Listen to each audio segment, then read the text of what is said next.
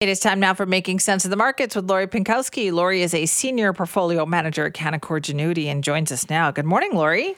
Good morning, Simi. How are you? I am good. Thank you. Well, the sun is shining. How can we not be good? Exactly. Markets are flat, slightly green. The sun is shining. That's good news. You're taking that slightly green as the very positive here, right? Because these days, that's all it takes to make us feel good about the markets. Well, yeah, things have been volatile, obviously, with the banking situation around the world. But really, today we're waiting for the Fed. We're expecting them to hike rates by another quarter basis point at this time.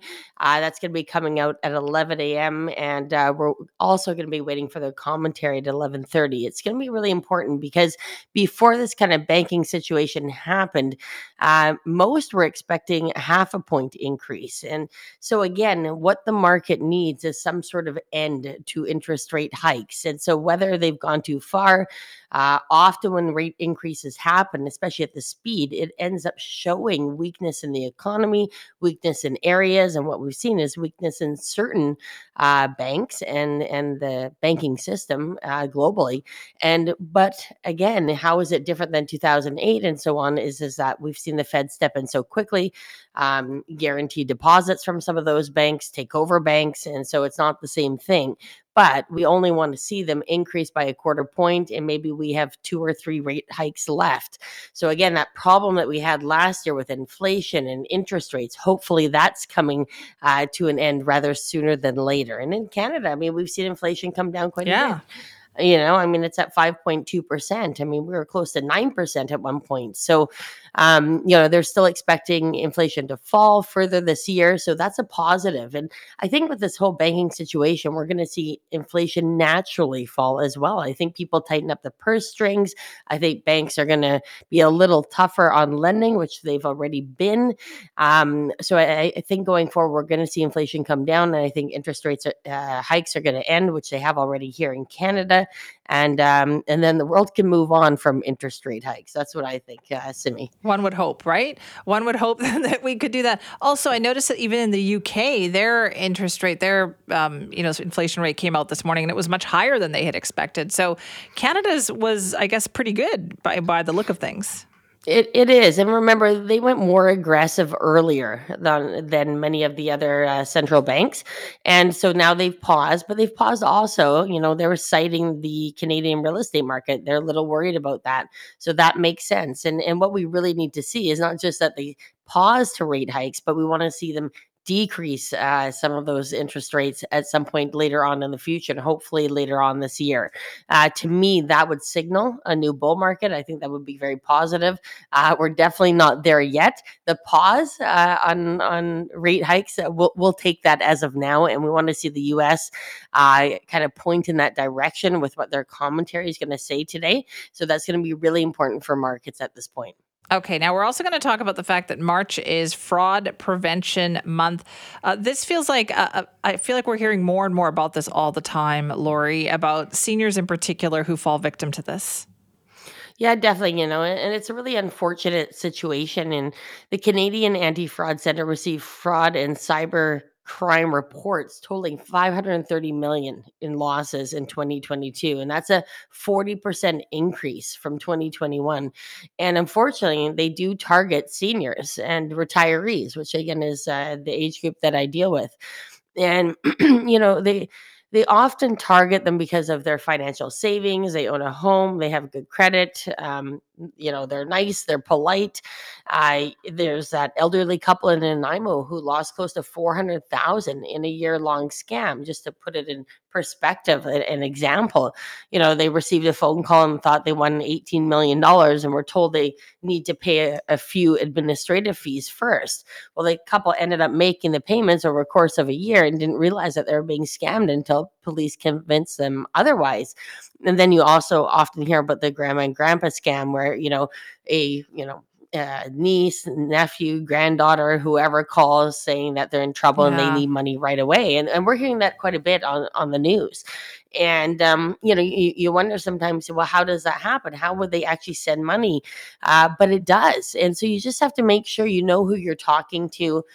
Make sure it is that loved one. Take your time, even though it sounds like an emergency, right?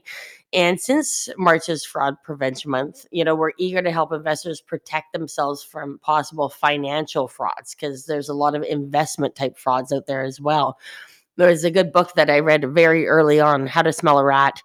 It's based on Bernie Madoff and what he had done. And I think it's really important that investors watch out for some of those signs. And some of those signs are returns that are consistently great. They never have a negative year. Listen, everybody has a negative year. There's going to be a bear market here or there. So you want to watch out for that. Promising high returns with little or no risk, making you feel pressured to invest or buy right away. Investments that aren't really described in detail, like you don't really understand what the investment is. Promises of insider information, they've got the tips, you got to watch out for that as well. And when you have questions that they're not answered, they're overlooked. Those are some real signs that you want to, make sure that you're watching out for and get answers to before you make an investment. Right. I guess also part of the problem here too is that it's so, I guess sometimes it feels so like embarrassing to admit that you have been scammed, and perhaps seniors, they don't want to do that. That's true too. There's very few people that actually report this kind of crime, and they estimate less than 5% of the total number of fraud victims report their experiences. And the problem with that, it just allows fraudsters and scammers to continue on, and hurting other people. And, I've seen it myself. I had a client who had Alzheimer's, and he thought he was making an investment in the US into real estate. And they kept on saying, the more you invest, that's when you're going to get your money out. So he had to keep on putting money in. And, we started noticing it was $3,000 here, $5,000 that week, $10,000 that week. And, we're talking and we're going, where is this money going? This is abnormal behavior for that particular client. And so we talked to the wife. And so we all came together and realized what it was. And so that's a financial advisor's duty as well, to just, understand their client. And if there's abnormal behavior happening, watch out for it. Because sometimes people just don't realize those red flags, and you just always have to be on guard. So you, your spouse, your financial advisor, your family, just make sure you're taking all precautions necessary. And again, March is Fraud Prevention Month, so let's all work together and make sure that our loved ones are not falling victim to that kind of situation. It must be so tough for you, Lori, when you see this, like you mentioned that case there, but to bring up that conversation, that must be very, very difficult. I don't know. I think I've been doing this a long time. I don't find it difficult. I find it necessary. And, I often say we're much more than financial advisors with the people that we deal with. We almost become family, in a lot of situations. And, if you were someone's daughter or son, would you bring it up with your parents? You would, right?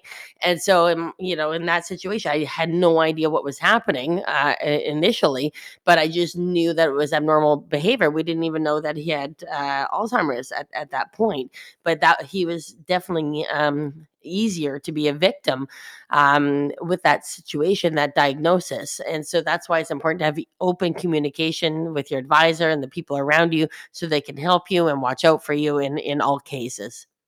Good to know. Lori, thank you so much. Thank you so much, Simi. Have a great week. You too. That is Lori Pinkowski. Lori is a senior portfolio manager at Canaccord Genuity. And remember, you can contact her team at 604-695-LORI, or you can visit their website at pinkowski.ca.